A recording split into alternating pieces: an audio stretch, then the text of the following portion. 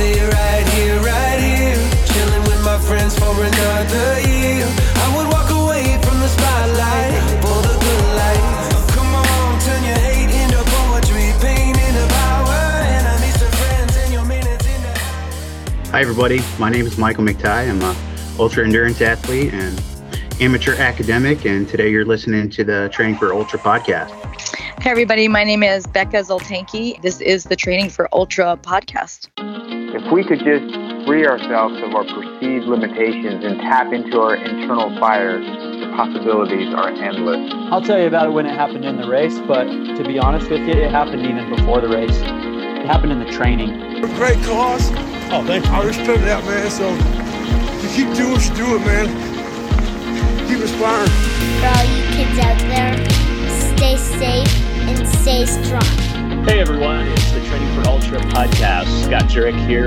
I was physically totally wrecked. I had nothing left. I figured I might as well move as quickly as possible towards the finish line if I was going to be moving towards it anyways. How do you even do that? Decided if I could, finish a 50-miler, I could probably run across the country. 100 miles is not that far. I'm into it. I really want to feel the pain of running for a long time. Welcome to episode 211 of the Training for Ultra podcast. My name's Rob. I also go by Training for Ultra, and we have a great episode. We're talking to Michael and Becca. Michael has extensive background in ultra running. He's done some really tough races. He'll share some of those stories later. Becca is training for ultra. She has not done an ultra yet. Awesome to keep that fresh perspective in mind. We've all basically been there, right? So it's fun to hear her perspective on things. It's a fun episode. Big shout out to you Patreon supporters. You've heard this episode. You get a sneak peek at most of my episodes. Couldn't do this without you guys. Really appreciate your support. Big shout out to Exoskin. If you haven't already, check out their toe socks, regular socks, compression gear. It's all super high quality. Check out the show notes for the best coupon available for Exoskin. They've been a huge supporter of everything I do. Big shout out to Tannery Outdoors. As runners, we spend a lot of time outdoors in the sun. It's important that we're protecting our skin. Tannery offers clean sun care products like SPF lip balms, mineral sunscreen, and thereafter sun restorative moisturizer. Tannery just launched a new product, which is their traditional sunscreen. This leaves zero white cast and is similar to the mineral sunscreen in that it is sweat resistant and packaged from recycled materials. This is a great company, high quality products. Definitely check them out. Check out the show notes for a coupon code for Tannery Outdoors. You guys nailed it. Thank you. Thank you. So don't be nervous at all, guys. Like, this is just a conversation amongst us middle of the pack runners. So, I'm excited to have you both on. The kind of the origins behind having these two on, having Michael and Becca on, is they participated in that virtual race I had a few months back. And I wanted to make sure to hear more about, obviously, their virtual race, but I want to hear more about their running, what they're doing behind the scenes, and just have two new stories to share with the listener. So thanks again for joining me on the podcast. I'll kick it off. Becca's most nervous, so let's kick it off to her for starters. Where are you joining us from? I am joining you from Bonita Springs, Florida. So Southwest Florida. I think we had a Patreon kind of like behind the scenes conversation, and remind me what virtual race you took part of.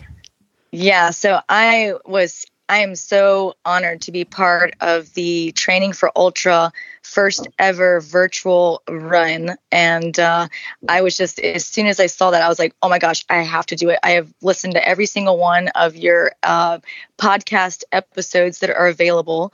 And I just have eaten them up and wanted more. And so I've listened to some of them on repeat, just on my commutes to work and stuff. So, but I did the 6-hour challenge because I've never done an hour marker before. Like I've done races, like I've done like 10Ks and half marathons and the marathon.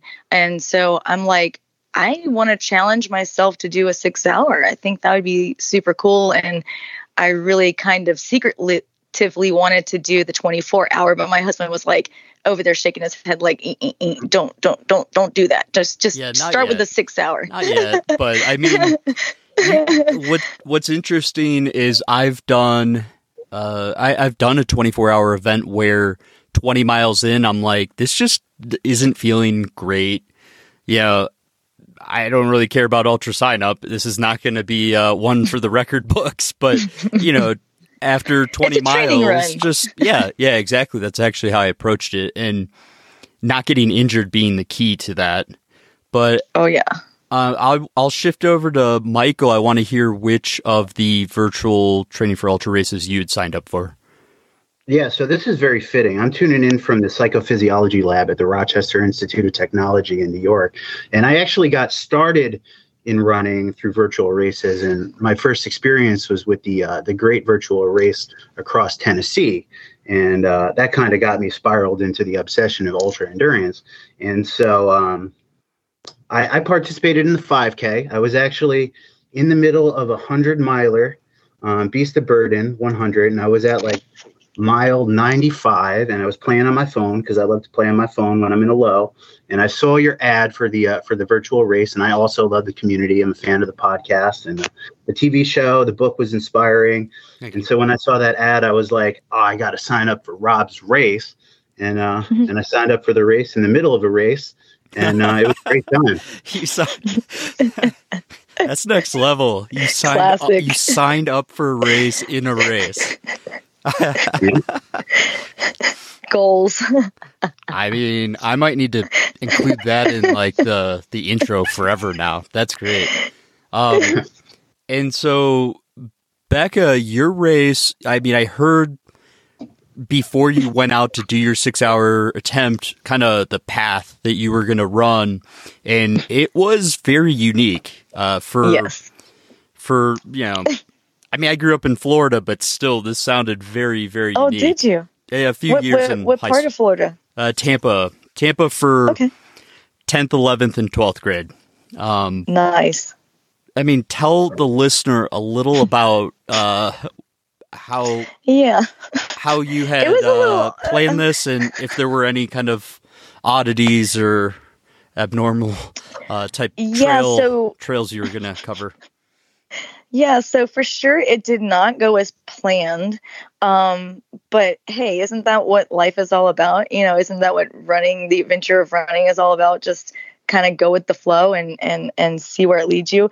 But I'm telling you, it did not go as planned, for sure. So I chose, for my destination, I chose Shark Valley, which does not have sharks at all. It doesn't, there's nothing to do with sharks. It actually is in the Everglades, and it's Everglades National Park. It's actually technically in Miami-Dade County. So we just, get on and we just, head down towards the Everglades as far as you can go, pretty much. And there's the national park there. So it's basically essentially a 15-mile loop on blacktop. And on either side of the loop, there are large ravine-type ditches that are just marshy swampland of the Everglades. And they are just swarming with gators. And when I say swarming, I mean, you cannot go 10 feet without seeing a gator. There are just so many. And they are so used to people. They're like domesticated almost, not really, but they're just used to people being around them, that they will lay out across the blacktop and just sun themselves and just look at you like, what? I'm not moving. And we're like, okay, you don't have to move. That's fine. I'll move. So I chose to go there to do my. I was hoping to do 32 miles. That was my goal.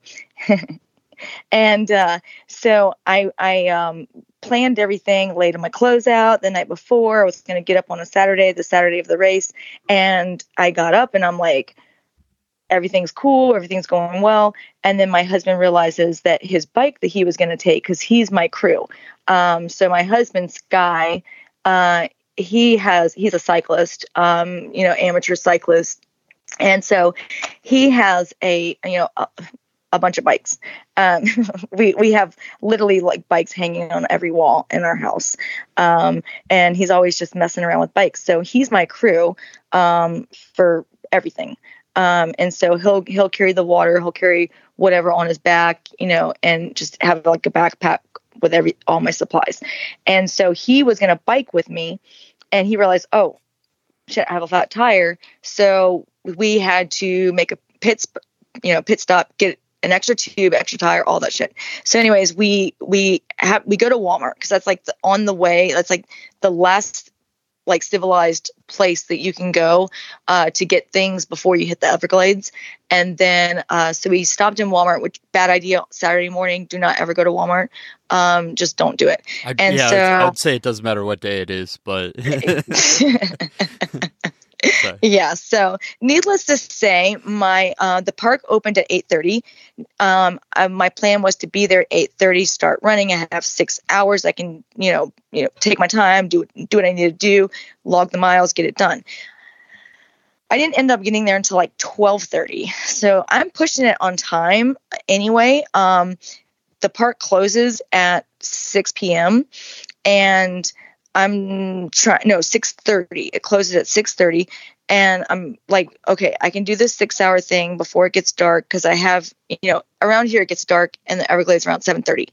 So I'm like, okay, I have plenty of time. I got this. We can do this. So it started out good. We were, doing our thing. I was, I kind of hit flow at some point and just put my music in and just did my thing and just, chilled.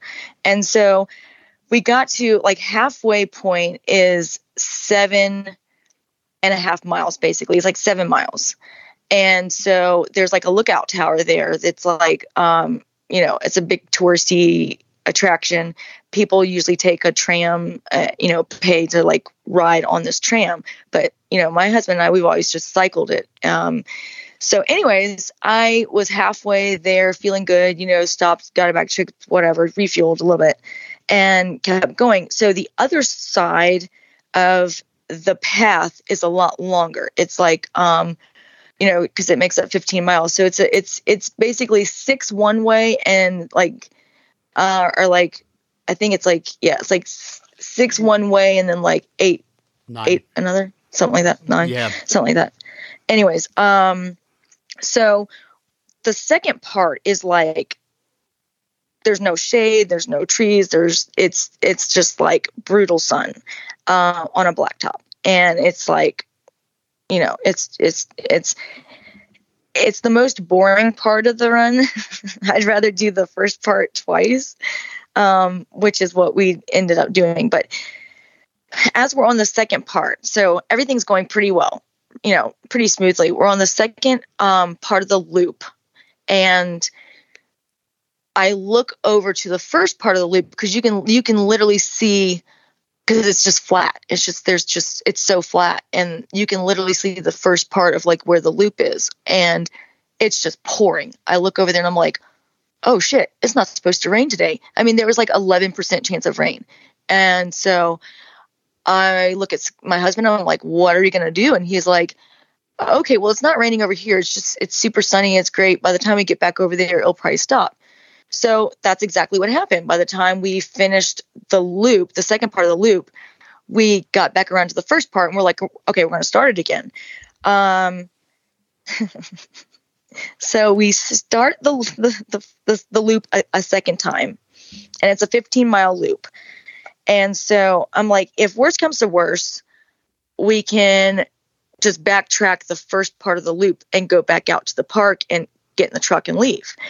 So anyways, the sky just opens up and it just starts pouring without any notice, any warning, nothing. It just starts pouring on us.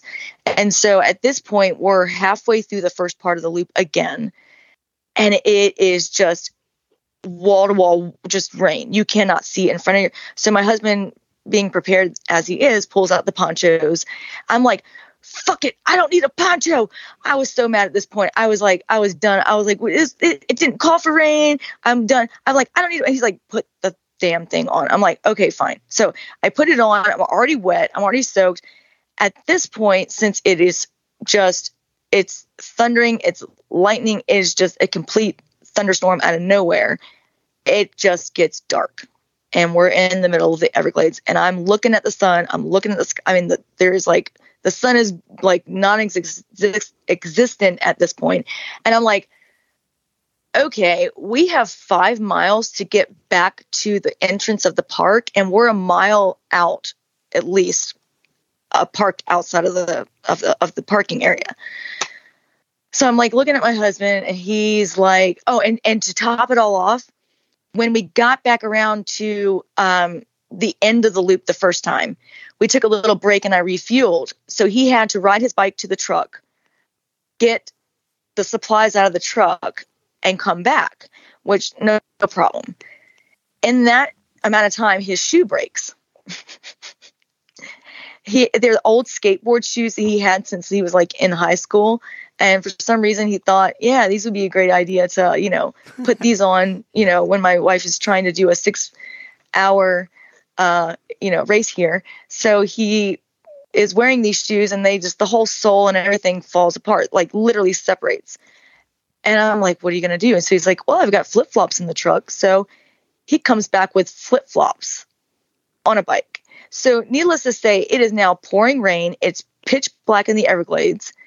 And I'm like, what are you going to do? I am pissed because it's good training. I'll tell you what, exactly. This no race ever goes according to plan. I mean, and you can have fun with it because stretch it out longer and longer, and more things go awry, more problems compound.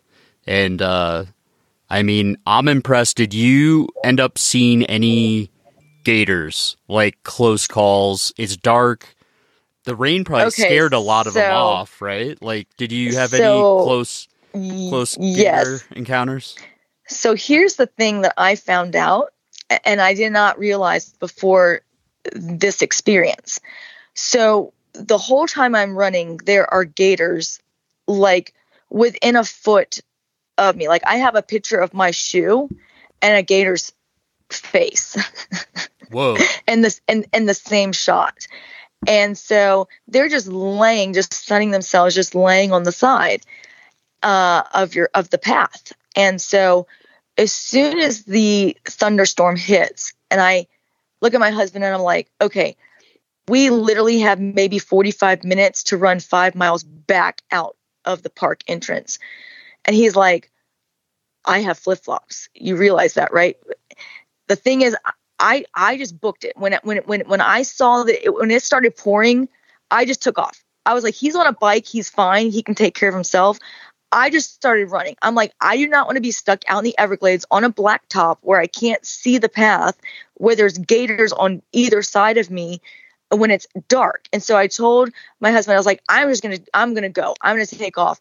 And he was like, okay, fine. And then after a while, he was calling for me to stop. He's like, I cannot ride my bike that fast in the pouring rain when it's dark in flip-flops. And he said, I think I'm going to call that the park ranger that I saw earlier. So ironically, there was a national park ranger that passed us an hour before it started pouring. And he said, the park is going to close soon.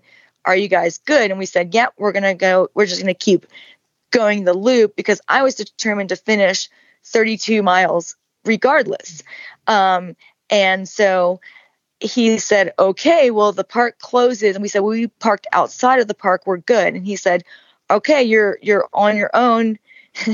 Good luck, guys. At this point, you're on your own. So what you choose to do is up to you. And I'm like, okay, I got this, whatever. When I put my mind to something, seriously, like there is little that can change it. And so I was determined to get 32 miles in 6 hours. I'm stupid. So anyways, I just told this guy in the state troopers, park ranger truck, I'm good. We're good. See you later. And he said, you're on your own. And my husband's like, I'm going to call that guy. I'm going to call the police. And I'm like, no, you're freaking not going to call the police. I'm like, are you kidding me? I got this. We can run 5 miles out of the park in pitch black darkness. What I didn't realize was that alligators sound just like frogs when they croak at night. Scary. And I thought they were frogs. I said, are those frogs? Are those frogs? What are those? And my husband looks at me and goes, yes, they are frogs. They were not frogs. They were gators that were croaking at night, and they were loud as shit. And I'm like, oh my gosh. I ran. Oh my God, it was awful. You PR'd so anyways, your 10K in or whatever it was, like. Yeah, I did that I definitely negative split that. I literally only did 26 miles in 6 hours, but I negative split that one because I was scared to death of the gators, because deep down inside in my brain I knew those were the gators talking to me. I mean, so you told me what you were gonna go out to do, and I was like, please have someone else with you. So no, what you said is, I'm going to have you sign a waiver. You said you're one of those race participants that needs a waiver, aren't you? You're the reason. Like, no, I'm good. You're the reason you have to sign your life away before a race. Exactly. So, Michael, did you make your 5K?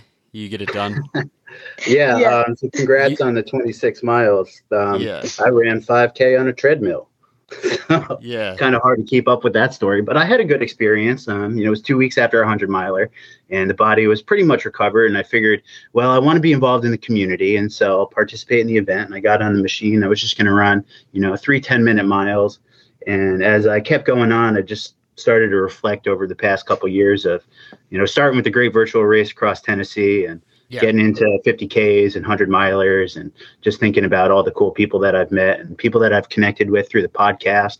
And, that 10-minute mile became a 9-minute mile, became, an 8-minute mile. And I think in the last probably 0.25 of the 5K, I was running at a sub-6 pace, just cruising along to the music. And I think I had a good time. I got what I wanted. No, I mean, both you guys won your distances or times. So congrats to both you. And yeah, Michael, it means a lot because you had just done a race. I mean, you've done a lot of just wild ultras. I'm really impressed with everything you've done. And it did mean a lot that you wanted to support the podcast and everything I'm doing. So, much appreciated. I want to hear about this snow 100-miler that you did, because I can mentally kind of divorce my body from like pain, but this was next level type 100-mile experience from what I could tell. I got to hear more about what you did with that. That was a few months back? Yep. So this was an event that took place at the end of January, just outside of Buffalo, New York. And it's a part of the Beast of Burden 200-mile ultramarathon series, which takes place in the blistering summer sun and in the dead heart of winter. And so it's 2 100-mile races along the historic Erie Canal. It's 12.5 mile out and back that you do 4 times. And I participated in the event over the summer, and it was effectively the perfect day. Like, I had a wonderful day on the canal, maybe one load that just lasted a couple minutes, perfect weather, made a bunch of great friends, and finished 3rd overall in the race. And so that was a great day. Nice. And for this one in the winter, it was much more of a logistical challenge. So I previewed the course maybe 3 days before the event, and I saw that there was probably 9 inches of snow on the ground. So I knew that was going to slow me down. And just the way that my training worked out was I didn't have any real snow training. Like, I had gone out in the cold and I had tested all my gear. You got to wear a face mask and you got to wear ski goggles. And, your hydration's going to freeze, your nutrition's going to freeze. And so you got to have 2 of whatever you need. My strategy was if I'm going to think that I need something, I'm going to bring 2 of it. And so we got out there, and, I think it was low single digits at the start of the race. So you got to have toe warmers, you got to have hand warmers, gloves, all these different things. And it's a mile down to the bridge, and then you cross the bridge onto the canal. And when we crossed the bridge, everybody that was running their 10, 11-minute miles slowed down to a crawl. And for the next couple miles, it was about 8-9 inches of snow. There was an aid station at about that is wild. That is wild. Yeah, and 8 or 9 inches of snow, and it's single digits. So there was a snowmobile that went down through the middle of the course. So there was some section that had been packed down. It was a little bit more runnable, but it was painfully slow. And so you're doing this to close out this kind of the duality of the 100 that you had taken third in. And then is that why you mentally committed to finishing this race? I mean, because a lot of people would be like, injury probability is so high, you can talk yourself out of those situations pretty quickly. Same with training, but so this was one of those events where I could definitely say ultra running is a team sport, and I couldn't have done it without my crew. So when I got back from the first out and back at mile 25, the guy who was supposed to pace me at 37.5 was already there. And so I was like, well, he came all this way. I'm not going to drop out now, because I was ready to drop at mile 25. After that first out and back, we probably lost about 50% of the participants. I think for the 100-miler, we had 40 people sign up. There were only 8 finishers, including myself. And for the 50-miler, which had a very generous cutoff, I think they lost about 50% of the participants too. So it was a really hard day. But I was like, well, Clem's here. I certainly can't leave without running with Clem. And I had a really wonderful team of pacers and crew for the rest of the day, and they effectively were the Samwise Gamgees of the event, and they carried me. That's awesome. I mean, I've experienced running a 50K in snow, and can you explain a little bit of how you handled hydration? Because I got super dehydrated, I had some chicken broth or soup of some sort that brought me back to life, but it is hard to balance sweating when you're wearing layers, then you got to take layers off, and it's a fine balance. I've never had to do that for 24 hours, or not 24 hours, but 100 miles. I mean, explain some of how you were handling that aspect. Yeah, so it was definitely a logistical game, because everything froze before the start gun even went off. And so when we got to mile 7.5 aid station in the middle, everybody's bladder packs tubes had frozen, and our hydration pods were frozen shut. I actually chipped my tooth trying to get the top of my pod off because it had frozen so far over. But my plan was to fill up at the beginning of the loop and drink as much as I can in the first mile or two before it froze. And then when I met my crew at the next turnaround, I would swap out my pods and they would thaw it out and fill it up. So I had hydration for most of the event, and I made sure to take plenty of electrolytes and salt tabs. Really didn't sweat too much, but making sure that I had 2 of everything that I needed was really the right move. And then last quick one on this, and I do want to hear about the finish, but how'd you handle bonking? Because I mean, once you bonk and it's that cold out, it's almost game over. Yep. So anytime I stopped to sit for more than a couple minutes, my body temperature would drop and I'd start tremoring, get very, very cold. So objects in motion stay in motion, and I just pretty much try to power walk or try to run a little bit. My crew helped me out, and I have a way of dealing with these lows where you've seen them. I post memes on Facebook, and I make jokes, and I try to keep my spirits high. Things like that really, really take me a long way. So as long as I can keep my emotions regulated and my attitude positive, I'll keep going. I like it. I'm trying to recall. I think it was Newton. So runners in motion stay in motion. Something like that. I like it. It's interesting. And tell me about this finish, because I was watching a few of your Instagram updates and I was like, yikes, like this looks hard. Like what you were doing was stupid hard. And tell me about like the last 5K into that finish. Yeah. So it's not for everybody, but I'm a diehard Lord of the Rings fan. And I got to probably mile 95, and I met my girlfriend, and she gave me my, my music and everything that I needed. I was going to do the last 5 miles just by myself. And I was like, you know what to do. And so she played Sam's speech from the Two Towers, where he's like,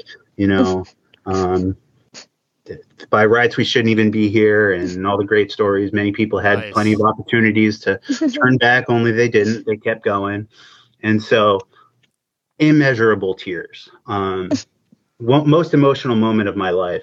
And I probably walked 85% of the last 4 miles. The temperature had risen a little bit. So this is Sunday afternoon, effectively, 2 p.m. So the temperatures had gotten up into the 20s or 30s. So I was able to take my face mask off and my gloves off. And, she walked the last mile in with me, and I met one of my pacers at the end. And the race is called the Beast of Burden.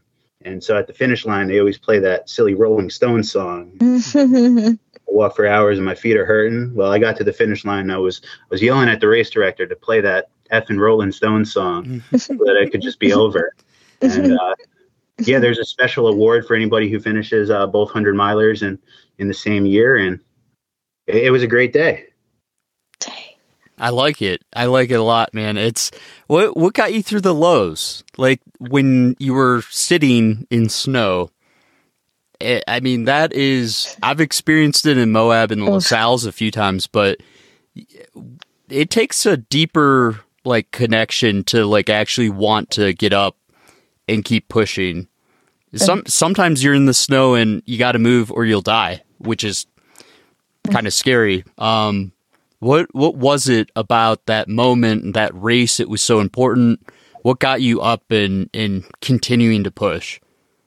Well, I mean, I have kind of a complicated history with things we could talk about for hours. And so just thinking about how all those different factors led me to where I was at that very moment. It was very powerful. And of course, I can't thank my crew enough. And, I plan to have silly things to say at certain points when I knew it was going to be hard, and that lifted my spirits. But at the end of the day, ultra running is about, being one step ahead of where I was yesterday. And at that point I realized, how far I had come and how far I still had to go.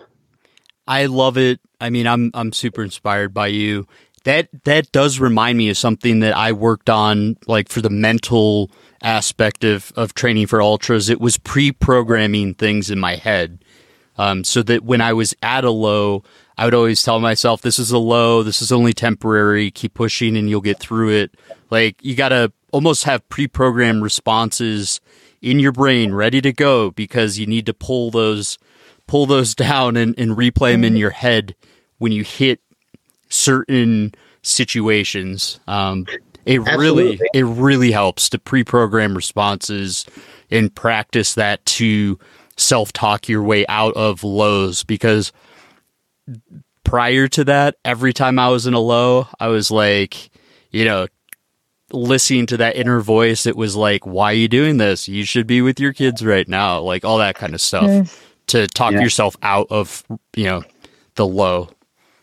Yeah, I have songs that help me do that, but for this particular race, the theme of the race was Lord of the Rings, and so when I got to that first turnaround, I had a meme of Gandalf up to his neck in snow, and it said, I got 87 miles to go, and that was enough to keep me going. So, Rebecca, you didn't get your 32 miles in. I know you're disappointed, but given the circumstances, I think it was very wise not to get 32 miles in and actually live to run another day. And both of you guys actually kind of put yourself out there for these two races that we talked about. But do you have plans on signing up for a 50K? And I remember Bob Becker talking about how much he liked that area that you went to run in. So there are gators, but it is an absolutely stunningly beautiful area. Bob's the guy who puts on the Keys 100 race, by the way. Exactly. Yeah. I listened to that episode twice, that you interviewed him on, and I just thought it was so fascinating. And, Yeah, so I do want to sign up for the Keys 50K first, and then I want to do the 100 miler because I wanted to do the 100 miler this year in May, but it just didn't happen. There's a lot of things, a lot of factors that went into it that just didn't happen. But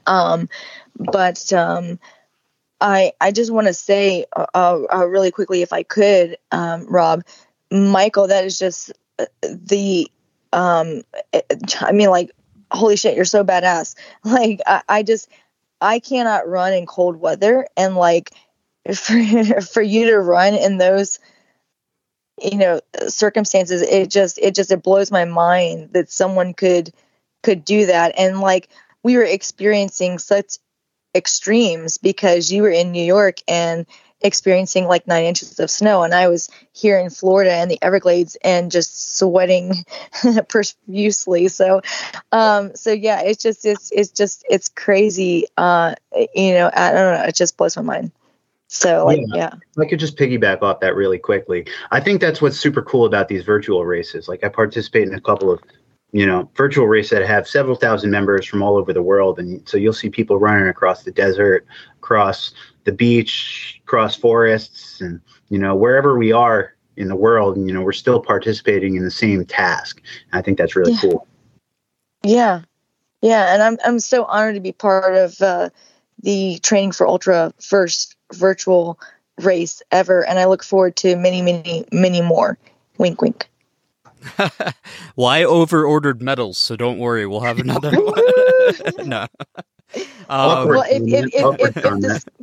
if the Skype had worked out, I'm sitting in my little corner in my room with my medals behind me and proudly displaying front and center the Training for Ultra 6-hour medal. So I'm so proud of that. Yeah, it's a nice medal. I'll make an awkward comment. It was the best smelling wood I've ever gotten as a finisher's award. So great. And you can still smell it when you got it in the mail. I opened it up and I'm like, oh my gosh, it smells like victory. Well, it's humbling being on a trophy case. Like, having that logo there, it means a lot that you guys are supporting all these wild adventures and just trying a bunch of different ways to inspire people. Like, it means a lot. I do want to hear, Rebecca, I hope I didn't talk you out of the 100, but I do distinctly remember emphasizing, like, you don't have to rush that distance. Like, it's a very hard distance. In fact, running a 200 miler is, in my opinion, a little less stressful because there's not like these cutoffs that are like so onerous. And that's true. And the Keys 100 special, and I feel like you're being really smart about not just going after it this month, just whatever, we'll see how I do. Like, building up to it smartly and doing some proper training, because I look back on my own running and I'm like, why was I in such a rush? Like, and once you get, I've done like 30 ultras at this point, and it means no difference if I had done 25 at this point. Like, I'm doing like the Wayne's World bow to you right now, because like 30 ultras, like, oh my gosh, I want to get to that point in my life where I can say, oh my gosh, I did like 30 ultras. Holy shit. Like, that's so cool. I mean, I've also probably signed up for about 40. So, my DNF rate as the distances get longer is definitely going up. But, well, I signed up for a marathon once, and then like my friend and I trained and we went on an accidental like 27 miler in like midnight or whatever, because it was after work run. I remember like distinctly calling my husband like in tears saying, can you please come pick me up? And he's like, are you kidding me? He's like, you have 2 kids asleep in the bed and I have a tiny little work truck. Suck it up and run back to your truck. And I'm like, okay, fine. And I just like was like, yeah. But so as soon as I got back to the house, I defaulted down to the half marathon. All good. I mean, what kills me is like a perfect example of DNF. Leadville, 100-miler, doing 50 miles, pulling the plug, and it's like, so that doesn't count as an ultra. Like, great. Like 50 miles at that altitude and everything. But you know what? It doesn't matter. I really after you get a few under your belt, I mean, yeah, it's nice to start tallying that, but I don't compare it to anything. Like, I don't compare like my finishes to anyone else's. So, well, and if you look at it in the sense of like a training run, because like when I was so disappointed that I didn't get my 32 miles in at Shark Valley, but like when I got picked up in that truck and he came with like my husband called the cops, and like I was like, no, you're not going to do that. And he was like, yeah, I'm getting us out of here. We're going to call the cops. We're going to get out of here. It's pitch black. You cannot see in front of you, and we can hear gators croaking. And I'm like, oh, okay. So he called the cops. The cops called the national park guy, and he came by in his truck. And he's like, he came and picked us up, and he's like, can you get in the back though? Because I'm looking for 2 other people because there's another car in the parking lot. And I'm like, yikes. Oh, okay. So we get into the back of the truck, and we have these thin little plastic like ponchos on, and it's like pouring down rain. And this like young, like national park, like officer or whatever he is, he's in this truck, and I know he does this loop all the time. Like, he could probably do it in his sleep. We got in the back of the truck, and we were like huddled down, and I was like next to my husband, and I was like trying to like cover up my phone because it's got cracks in the screen, and I'm like trying to like not ruin my phone completely, and it's like just pouring, just like it feels like hail almost. And so I'm like huddled up, and he's like, I know you're disappointed. He's like, but don't be disappointed. Like think of this as a training run. And I kind of looked up, and I was like, we were literally doing like 90 miles an hour on this loop because this guy was like used to driving it at all hours of the night. And, so whatever, he was like used to it. And I was like, you know what? I have to look at this as like an experience. I have to look at this, and I can't be mad at myself. I can't be disappointed. I have to just like look at this as like almost like a training run and say, you know what? Who else has gotten picked up in the middle of the Everglades in the back of a national park ranger's truck? And, this is a place that like the army wouldn't even go. Like they told the Native Americans, like, you can have that piece of land over there. We're not even going to go there. So like, if I could run 26 miles in the middle of the Everglades with gators in the middle of the night and like get picked up in a ranger's truck, like that's pretty sweet. I don't know. I have to look at the positive, Definitely an interesting story for sure. I mean, I could have reached out to, just about any runner in the world. And I think you two are doing incredibly inspiring things. So I think it's really cool. And I can see you, getting after 50Ks here very shortly and having a ton of success because you have the mental strength. I mean, Michael, I want to hear about one of the best memories of because you've done a lot of races, your best memory from a DNF.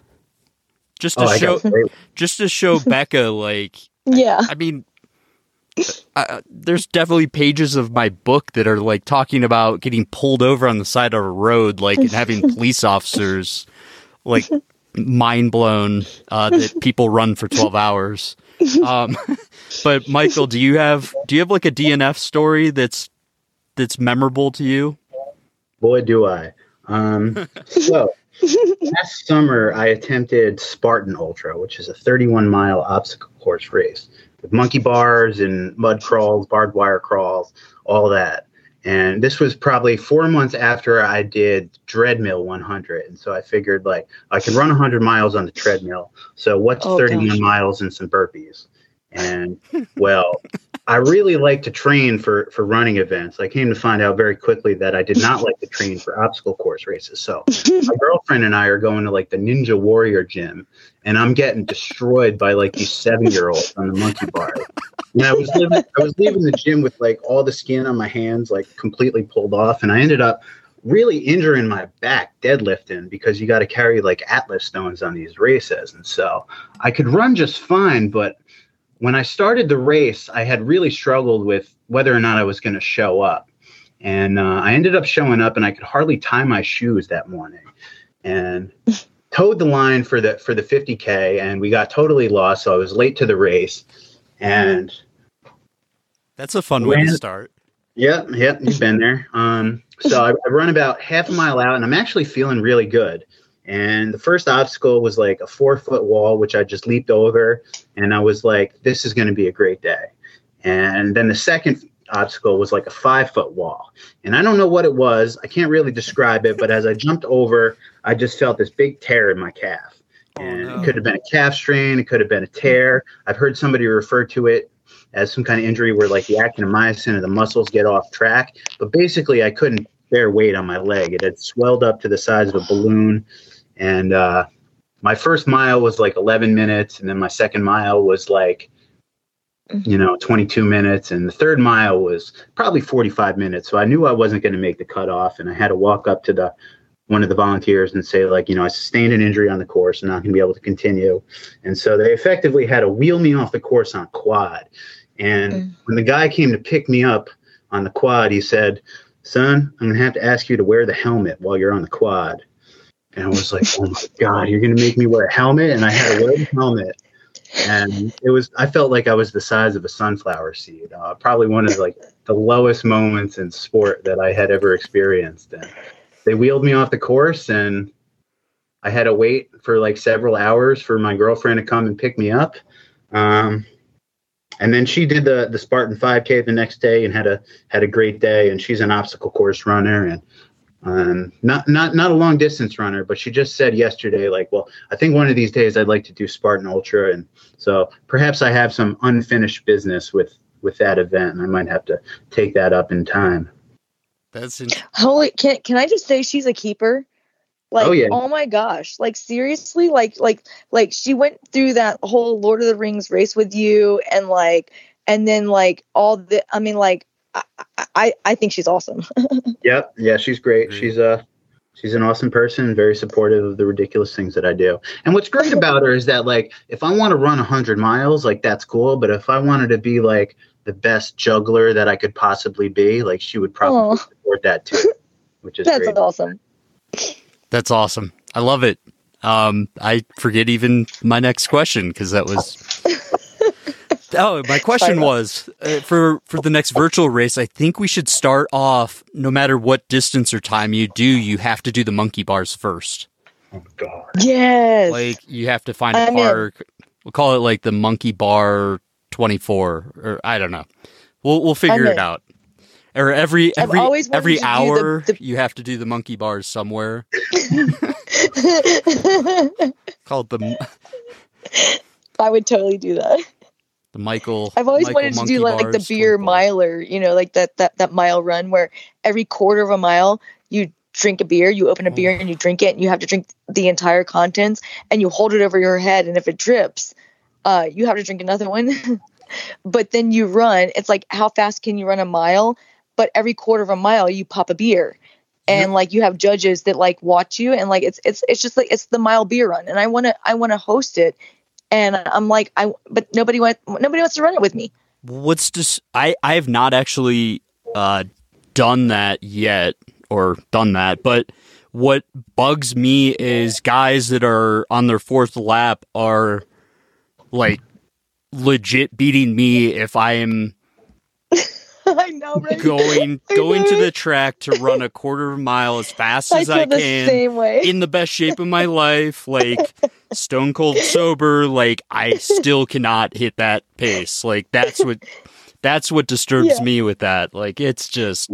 But you know what, Rob? Sometimes it's not about the pace. Sometimes it's about the distance, and like you just don't even know how much I like brag about. Like I'm like no. This guy, I listen to all his podcasts. Like, he's freaking awesome. Like, you have no idea. He runs 240 miles. And, like, everybody's just like, what? Like, they're just, like, blown away. They're like, no, he does. I'm like, nobody can run that far. Yeah, Yeah. Listen to this. I appreciate it. And don't be surprised if, like, year or two from now, you find yourself doing things that you never thought yourself capable of. And I hope so. I think, you have a lot of the mentality of being able to separate your mind and body and hitting flow for all those miles until pulling the plug so you don't get eaten by gators. Like, that's a good idea. That's rational. And you got to keep your head about yourself. You can. I'm in. Original. I'm just like, I have the personality that I'm just like, I'm a kind of a crazy like personality. Like I'm like, oh yeah, you want to skydive? I got you. Oh yeah, you want to just go kayak the Whitewater Rapids? I got you. Like I'm your person. I can do that. Like I'm like, maybe I'm an adrenaline junkie a little bit, but like I kind of like crave those, I don't know. I'm a lot of people don't know that I'm 40 years old because I don't act 40. I love adventure. I want to do 100 milers. So who knows? Maybe one day I'll do a 240. If you want to do it, you can. It's just setting your mind to doing it. Setting that path up for yourself. Building up races so that you don't just full blown injure yourself. And I truly believe you can do it. So work on the fundamentals, especially in South Florida. Like I always say, hydration, that leads to nutrition. And if your nutrition's on point, you're not going to be bonking as much and you can sustain things for much longer. So, and I'm still totally figuring out all of that, all my nutrition and everything, because when I ran the Miami Marathon in 2018, I just ran with water, not realizing that like you're running in, Southwest Florida, you have to replenish your electrolytes. You have to replenish the things that your body needs. And I wasn't doing that. So yeah, I'm learning. Exactly. I recently ran with a guy who did the Keys 100. And he said what took him out of the race was the chafing because it was so humid. So that's one thing not to overlook was the chafing. Make sure you got some squirrel's nut butter, or Sport Shield or something like that. Yeah, totally. You only make that mistake one time. Oh yeah. You get in the shower and you're like, ah. Well, actually, yeah. Or you can like for guys, we use like Band-Aids over the nips and stuff, and it's like you make that mistake once, and then but then like 3 years later you forget Band-Aids, and Yep. Bleeding nipples aren't fun. Yeah. Oof. That scared me the most, actually, for Moab 240 was the thought of chafing hurts that bad for like 4 miles back to my house. Like, how would it feel for 200 plus miles if I start chafing after 30 or 40? Yeah. So, can I just like gush for a second, Rob? Because like I've listened to your book twice through, and I'm like, I've started it again just because like I've listened to every single episode of your podcast and some of them a couple times, and the stuff that you put out, it's so informative, but it's so helpful, and it just for someone that it has never run an ultra before to listen to your book, it's just like everything that you need to know. And I just want to say real quick though, the way that you like push through the unknown of like not knowing the outcome of like when you were the whole part of the book when you were in Chamonix, and like the whole, you didn't know if the drop bag, was if they even got it or if they were going to meet you. And like, I was just so blown away and just like, oh my gosh, the way that you just mentally, compartmentalized and just like, was like, okay, I'm going to stay positive about this. I'm not going to get in the negative. I'm going to push through because it's about something bigger. It's about something more important. And I need to put my own, you weren't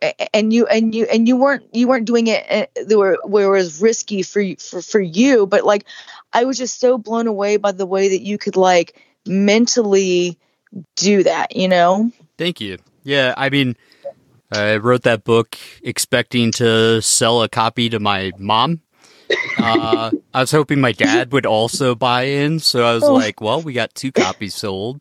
'Cause I mean, you can almost like, if you're a non-runner, non-trail runner, you pick it up and you kind of laugh, like stories from the middle of the pack. Like, who wants to hear about that? Well, I was shocked, and I didn't expect it to be as popular as it was, but I really appreciate it. I mean, I think when you do something, like intentionally going out just to try to help people, not trying to make money. I don't want people to like really know who I am if I show up at a race. 'Cause it can be embarrassing. Like if you're having a bad day or something and 14 people run by you like, Rob, it's okay. Sorry, saw you behind the bush there or whatever. Like it's not ideal. Like, and it's not a great escape for me if that kind of stuff's going on. But most importantly, I'm trying to teach people just how to avoid a lot of the problems that I've had getting to running, and I want people to be able to enjoy this and have that experience of some added peace in their life for whatever reason. If they need some added peace and relaxation away from the busyness of the world these days, like I'm just trying to provide a little bit of guidance, but I don't know everything. Yeah. Well, I benefited from it. It was awesome. So I appreciate it.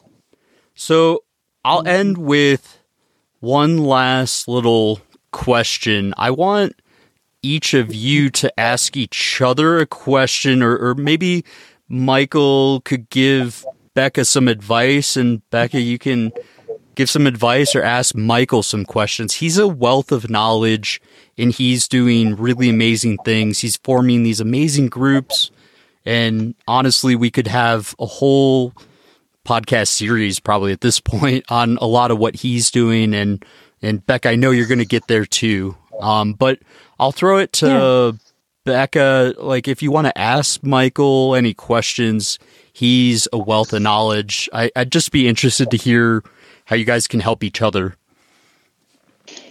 Yeah. So I was so blown away by the ultra race that you did, Michael. And I think it's so cool, just the distance that you've done. And how do you balance the your normal quote unquote life with running and training and running in snow? I just think that's just a feat that is almost impossible for me, because cold weather running it just sucks. Yeah, so there's a couple things I could say about that. First of all, like, I'm a graduate student right now, which means I'm busy, but it's COVID, so a lot of my courses over the past 2 years have been online, and I sort of make my own schedule. So if I want to wake up and run for 3 hours and then work from 1 p.m. until the late evening, that's fine. So I'm very blessed and privileged to be in a position where I can do that and sort of make my own schedule, which is very accommodating.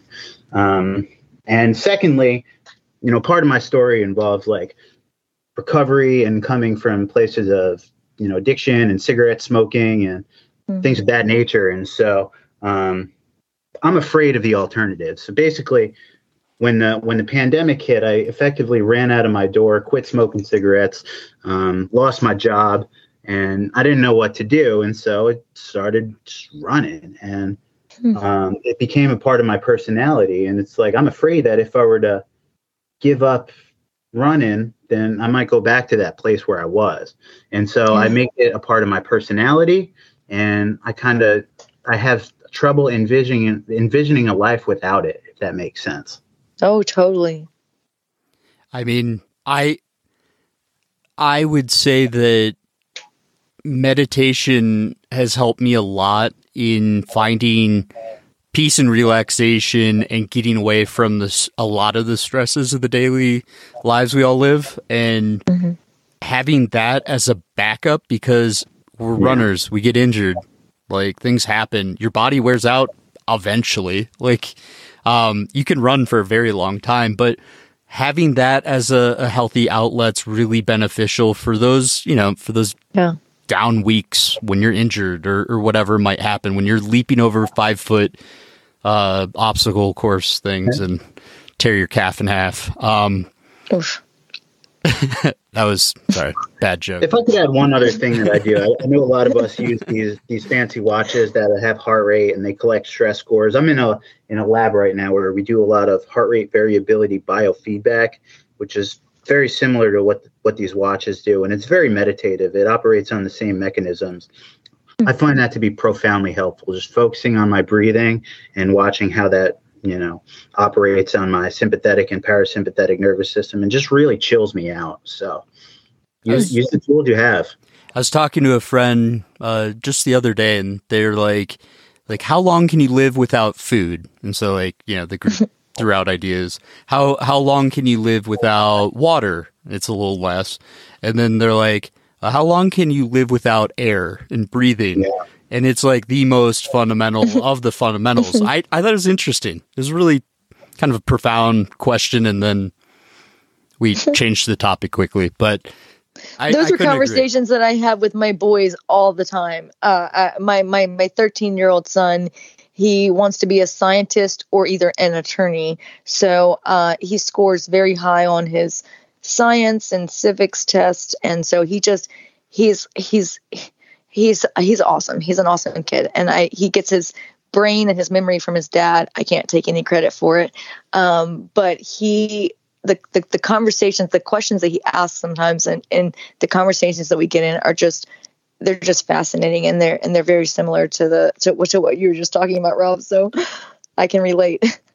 Well, I really enjoyed the time with you to keep inspiring, because you really are inspiring others, and just really appreciate all the support of the podcast and everything I'm trying to put out there. It seems like it's really resonating with you guys, and just I'm very grateful and can't wait to hear the feedback from this episode. So this will be a great way to get parts of your stories out there. And I'll finish with Michael. Where can we follow you on social? And same with Becca. Yeah, so I wish I had a cool name like Mike Can Run or Run That Regression. No, my name is McTie645, MC_TIE645. But you can find lots of running and heavy metal and science content on there. Cool. Becca? And you can follow me. I'm Becca Zultanky. That's ZULTANKY. And it might just be on Instagram. I think it's just Becca Z.